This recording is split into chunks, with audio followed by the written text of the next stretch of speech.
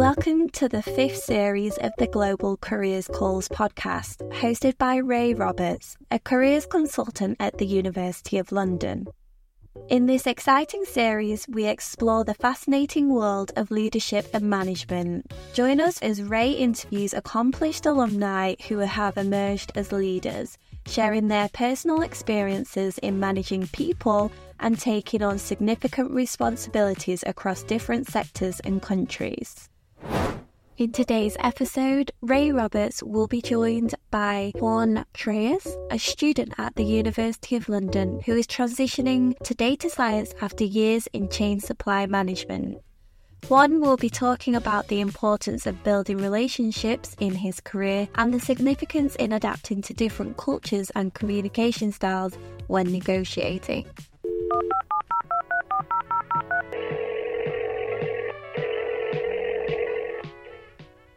I'm Ray Roberts, and today I'm going to be talking to Juan. So Juan, would you like to tell us a bit about who you are, where you are in the world right now, what you've been doing? Hi, Ray. I'm Juan. I'm from Uruguay. I am currently in Uruguay, but I'm moving to Spain. I have moved from Chile to Uruguay in the last 2 weeks. I was in Chile for the last 5 years, and now I'm changing to Spain for a new challenge. I have been working since I am very young. I started working when I was 18. So now it's been like almost 10 years of work experience. And I had a lot of different positions and different experiences. I don't know if you want me to go through all of my working history or not.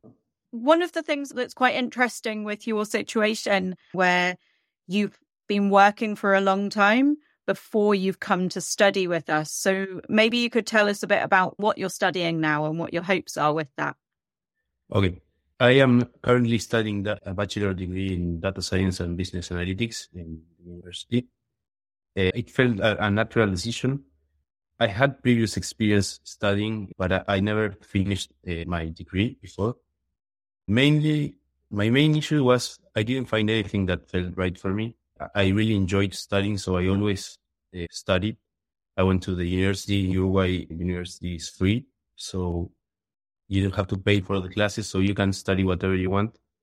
So I studied for 2 years engineering and mathematics in the like math school, and I also studied for a year and a half philosophy, and I really enjoyed it. But I didn't do it for a career choice. It was just because I wanted to be occupied and to continue developing, but I couldn't find anything that I could apply to my work.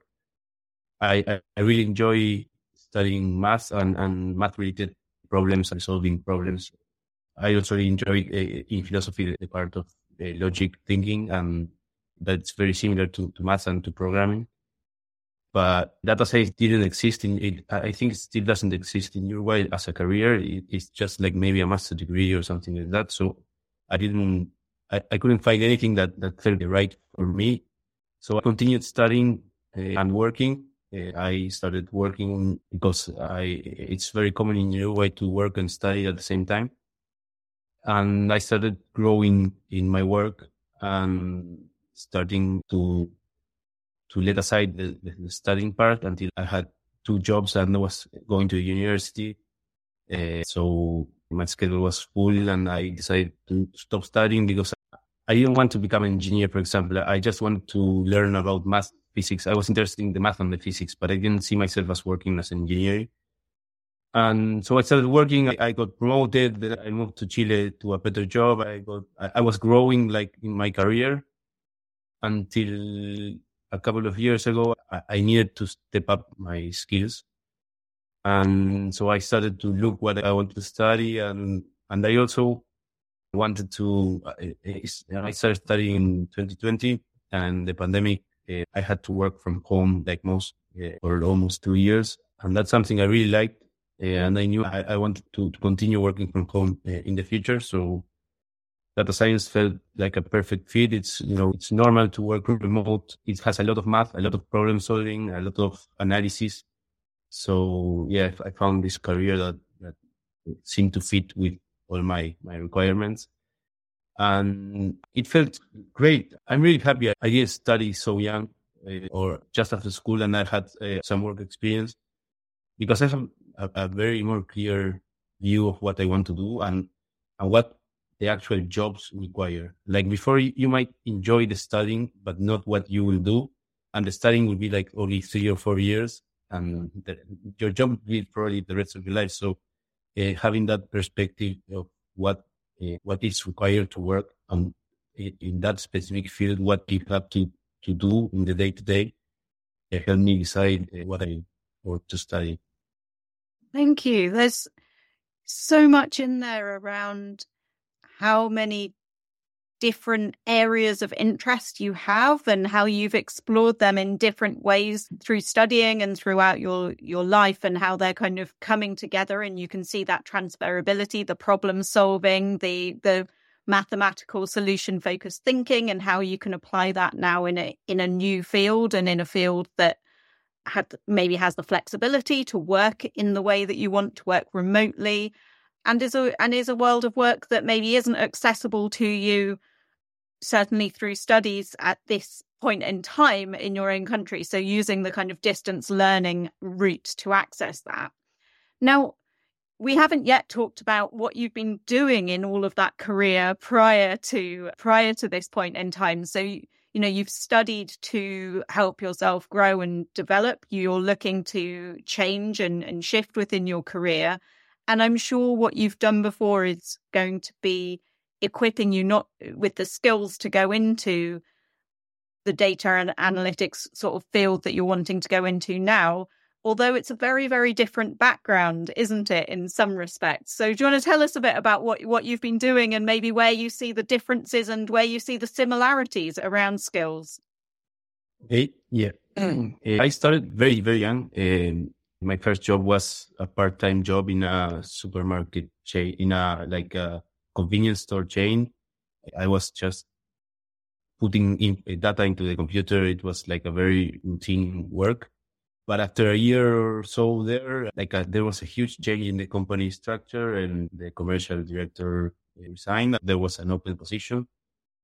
And I had been working with the manager in managing his restaurant, because when I finished school, I went for a year to Ireland and worked in pubs. So I had a previous experience working in pubs. So when he opened a restaurant, I started working with him both in the convenience store and in the restaurant. And he offered me the position. It was not like a whole managerial position, because I was 21 or 22, I don't remember. But I had the whole responsibility of leading the commercial and business development of the company. I had to, I don't know, present the whole budget for the year, plan ahead what discounts I was going to achieve, how I would improve the margin, how many promotions a year we were going to make in the convenience store. It was very fun. I was super inexperienced, and my boss obviously helped me a lot. It was weird working, like the people I was meeting with were like twice my age or even 3 times my age. I had to learn a lot and learn quickly, but it was really fun. I stayed there for a year and a half or two, and I got an offer to go to Chile, where I worked in a food service company. The company gives food to the Chilean government, sells food to the Chilean government, and serves the children that attend the public schools. The company, it's from Uruguay, and they had won a huge government contract in Chile, and they were like serving food to 500,000 or 700,000 kids every day. And I arrived there to work in procurement and supply chain, specifically in fruits and vegetables. And it was really fun. It was a huge challenge. That amount of people is like 1/5 or 1/4 of the population in Uruguay. So it was like working in a huge market. So it was a great challenge. And well, also geographically, Chile is very spread. Uruguay is very small and very centered. Chile is very long, and it was logistically, it was also a great challenge.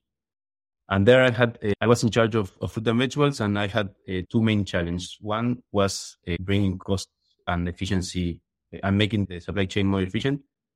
And the other one was because the government in the contract, it included a clause that we had to buy some percentage of the food locally. And I started focusing on that. I worked for probably the first year and a half, like very centered in developing new suppliers locally. It was an amazing experience. I met a lot of different farmers. I even went to the desert to visit one farmer that had like a very small farm in the middle of nowhere with no water. I visited farmers in Tierra del Fuego, down south.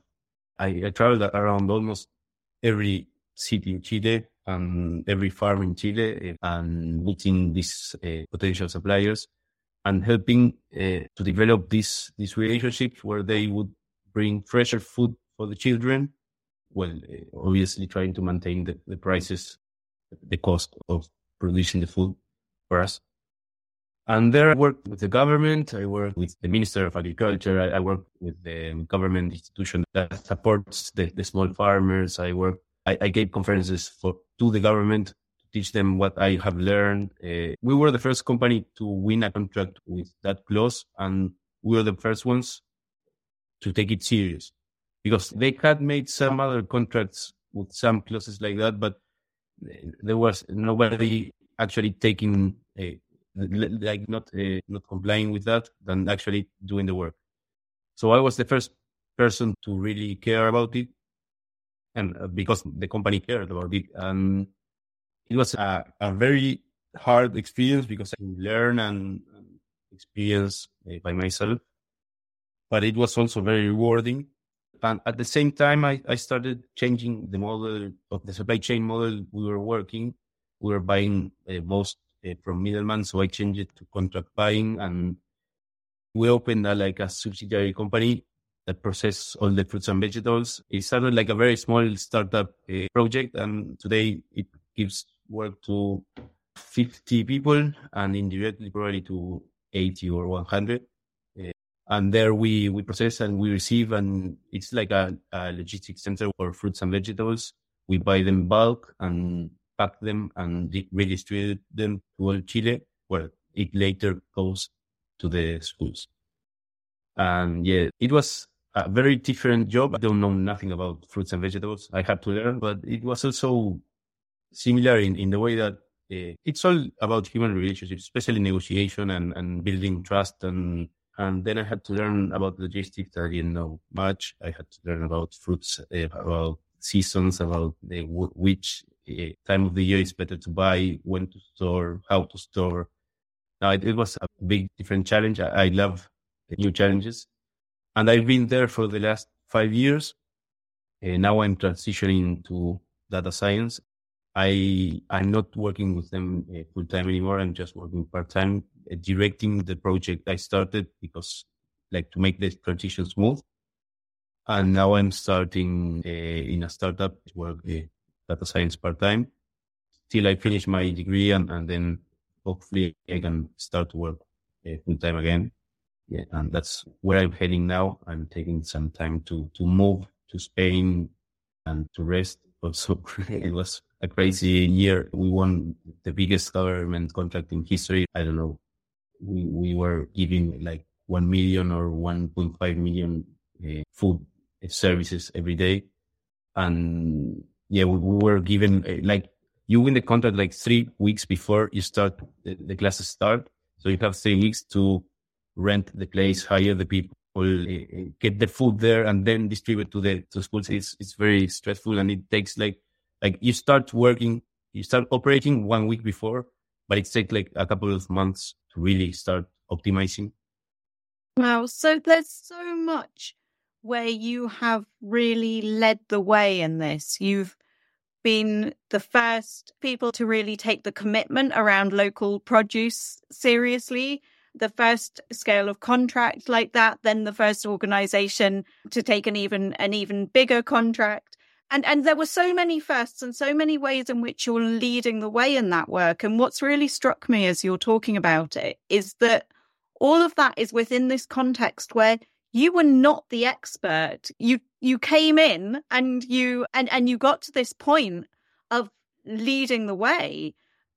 But you didn't start in that point of being the expert. And you've talked a lot about all of the learning that you've had to do to get to the point where you then are the expert. You've been talking to the governments, you've been giving advice, you've been sharing all of this stuff that you've learned. But I'm ever so curious, how did it feel to, I guess, both emotionally and then also practically? I want to know about the how. How did it come about that you had those opportunities, and how did it feel to be able to, or to be in the position, how did it feel to have to learn all this stuff that you didn't know? But also practically, how did you get to the point where these opportunities came your way to lead the way in that sense? Like the actual way that they were offered to me, they were like totally chance. But you have to be in the right place in the right time. I was sent by my old job to Chile to search for new business opportunities. And there I found a friend that was working, and like he magically offered me, they were looking for someone because they just had won the contract, and then he offered me a job. But I don't know. I believe like one of the most important things is having like faith in your skill, or I don't know if faith in your skill, but if you don't try, you don't know if you're going to fail. And I was, I don't know, 23 when I took this challenge. So I was very young, and it was an option to fail. I didn't like pressure myself that I couldn't fail. And maybe I was not prepared, and maybe that's okay. Luckily, I felt prepared, and things went out good. But of course, I made a lot of mistakes, and I learned a lot from my mistakes. I remember like throwing food because I misjudged how the market was going to move, and I bought food that I couldn't use, or regulation. There was a sanitary border that I couldn't cross. Like from north, you cannot take it to south for some reason, and it's not like something I knew, and I had to ship it to Punta Arenas. That's very, very south. You have to cross through Argentina and back to Chile. And they had to throw it away. They had to throw like 8 pallets of perfectly good state vegetables. And, there were a lot of those along the way. I think there were more goods than bads, but yeah, I'm not specialist I never been the specialist in anything. I just try to put the special, to be advised by specialists. I have a lot of friends that work in farms or have studied agriculture. I used to call them every day and ask them. I tried. Probably that's the most important thing, going for it. And yeah, trying. And if you fail, try again, or learn from your mistake, and try to adjust to the reality. Yeah. Yeah, it sounds like it's this ethos of genuinely being prepared to take risks and take things on that are unknown and that are bigger than you, but really doing that from the perspective of connecting with people. This is something that's really struck me from the conversation, calling on your friends, thinking, who do I know who knows something, and building those relationships with all of the people involved. So, what you've talked about is that the relationships from the super isolated rural farmers who have just their one crop in their bit of land in the middle of seemingly nowhere in the desert or wherever, through to government ministers and their agendas. And that's a lot of relationship building. As you were just saying that about your mistake with the vegetables, I can imagine that on a very, very small scale. From when I think I mentioned to you when we arranged the interview, I cycled through Chile and Argentina, and we got caught out with our week's worth of food that we'd bought because, and this is my understanding of on a very small level of what you were dealing with on absolute scale, because the distances that you've mentioned are just so vast. And we started to learn, okay, if we want fresh food, we just need to be in a village where there's a shop at the time where the fresh food delivery comes, because it's coming from 600 kilometers away or whatever it is. And if you're not there, and of course the people in the village know when that comes, we didn't. So we chanced it. And if we were there when they came, we bought stuff. And of course, we got completely caught out because we needed to cross the border. And we had our panniers full of a week's worth of fresh food thinking, oh, this is wonderful. We're going to be able to eat peppers and avocados every day. And they all got taken off us at the border, although I ate quite a lot at the Japan crossing. But I don't think I would have managed the crate loads that you were stuck with. So I can, from the personal experience of that on a very, very small scale, I can really imagine the complexity of what you were navigating. Yes, the geographical complexity of Chile it's a real issue, especially coming from Uruguay. That's probably the size of England and like the shape of England. It has like a uniform shape. Chile is very long. The geographic part is very, very difficult. I remember, and the responsibility that we give food to Chile's children, and probably that's the only food they will have in the day. So leaving a kid with no food is not an option. And on the relationship side, yes, I think it's the most important thing in business, especially if you work with negotiating or creating or developing suppliers. I had to learn a lot. Countries in South America are similar, but there are great differences also between cultures. Like Uruguay or Argentina have a similar culture where we are more direct in the way we communicate. But in Chile, they get shocked if you tell them exactly what you mean. There's a way of speaking that it's very indirect. So if you want to tell something, you don't tell exactly what you want. And it was hard to me to explain myself. I was considered rude or arrogant because I didn't know how to communicate effectively. And it was a great challenge with the farmers because you have to picture, I was the 23-year-old foreign representative of a huge company, a multinational that was going to steal all their food and pay them nothing for it. That was their impression of me. And that's how I arrived every place. So I went to their place. I drank tea at their home in the middle of nowhere and went with them walking through their farm, met their son. I built a relationship. I tried to build with most a relationship. And they were not used. The difference was huge in places where we shared a contract with other companies. The person in charge of doing the same job in the other company never even traveled to the place to talk to them. He just gave them a phone number and told them, call me.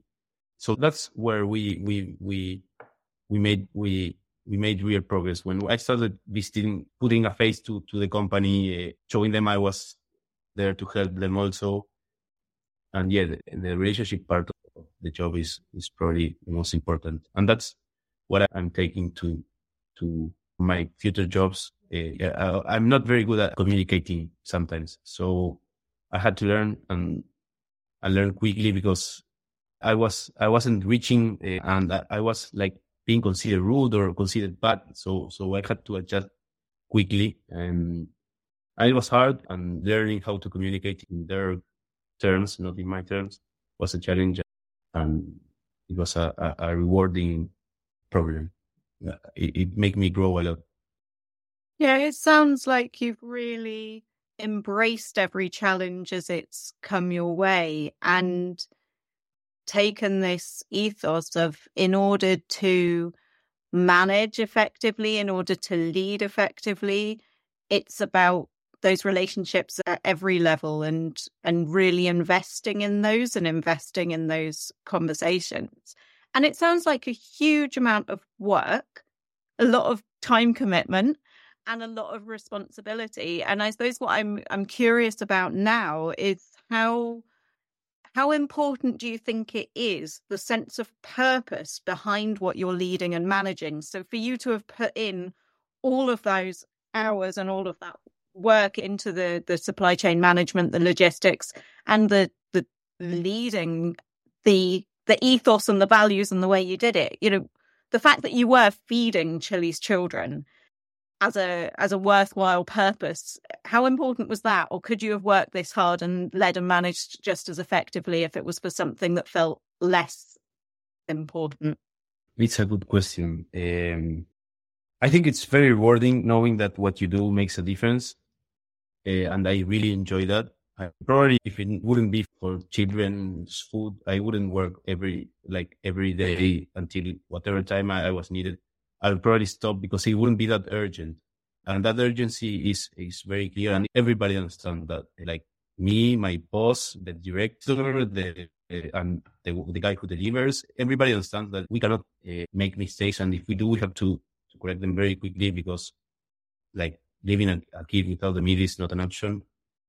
So yeah, it's very time consuming, and like sometimes we would work like from, I don't know, 5 a.m. to 2 a.m. and that would be like a whole week working that schedule. And yeah, it's very hard for me to manage to study and work. It's very impressive that you have managed to study and work.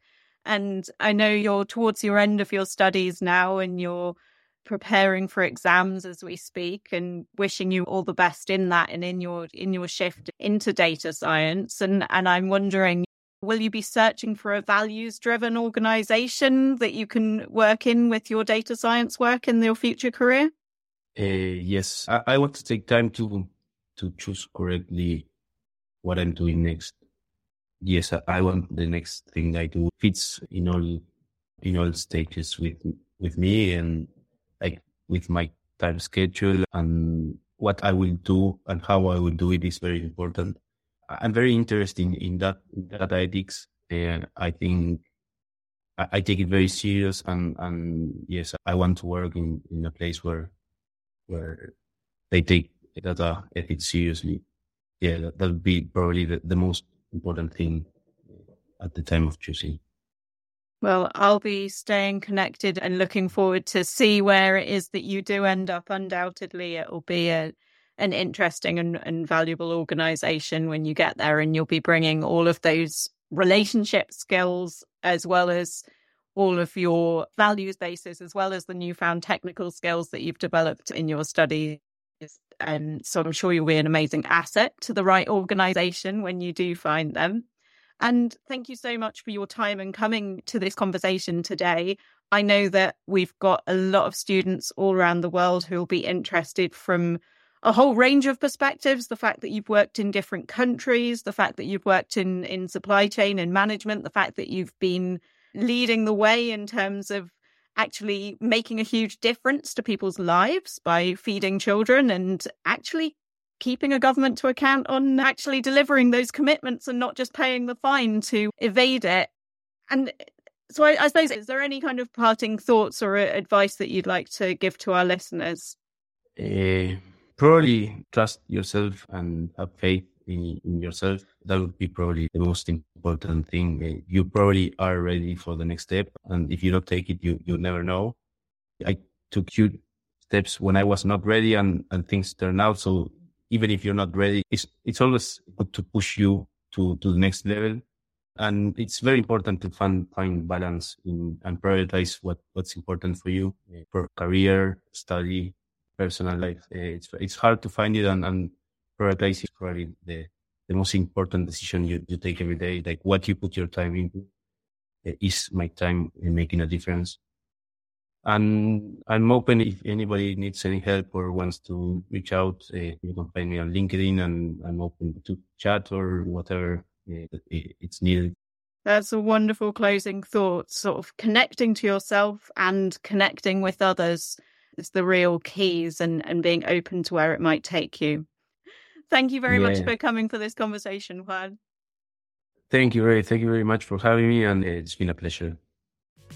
This was the 5th season of the Global Careers Calls podcast, brought to you by the University of London Careers Service. All links and resources are in the show notes. This episode was presented by Ray Roberts, edited by Bushra Janu, and introduced by me, Abby Underwood. If you want to hear more inspiring stories from our global graduate cohort, subscribe to be the first to know when we release a new episode. You can find our episodes on your favourite streaming platforms, including Spotify, Amazon, Apple Podcasts, and many more. Thank you for listening, and join us next time for a new Global Careers Call.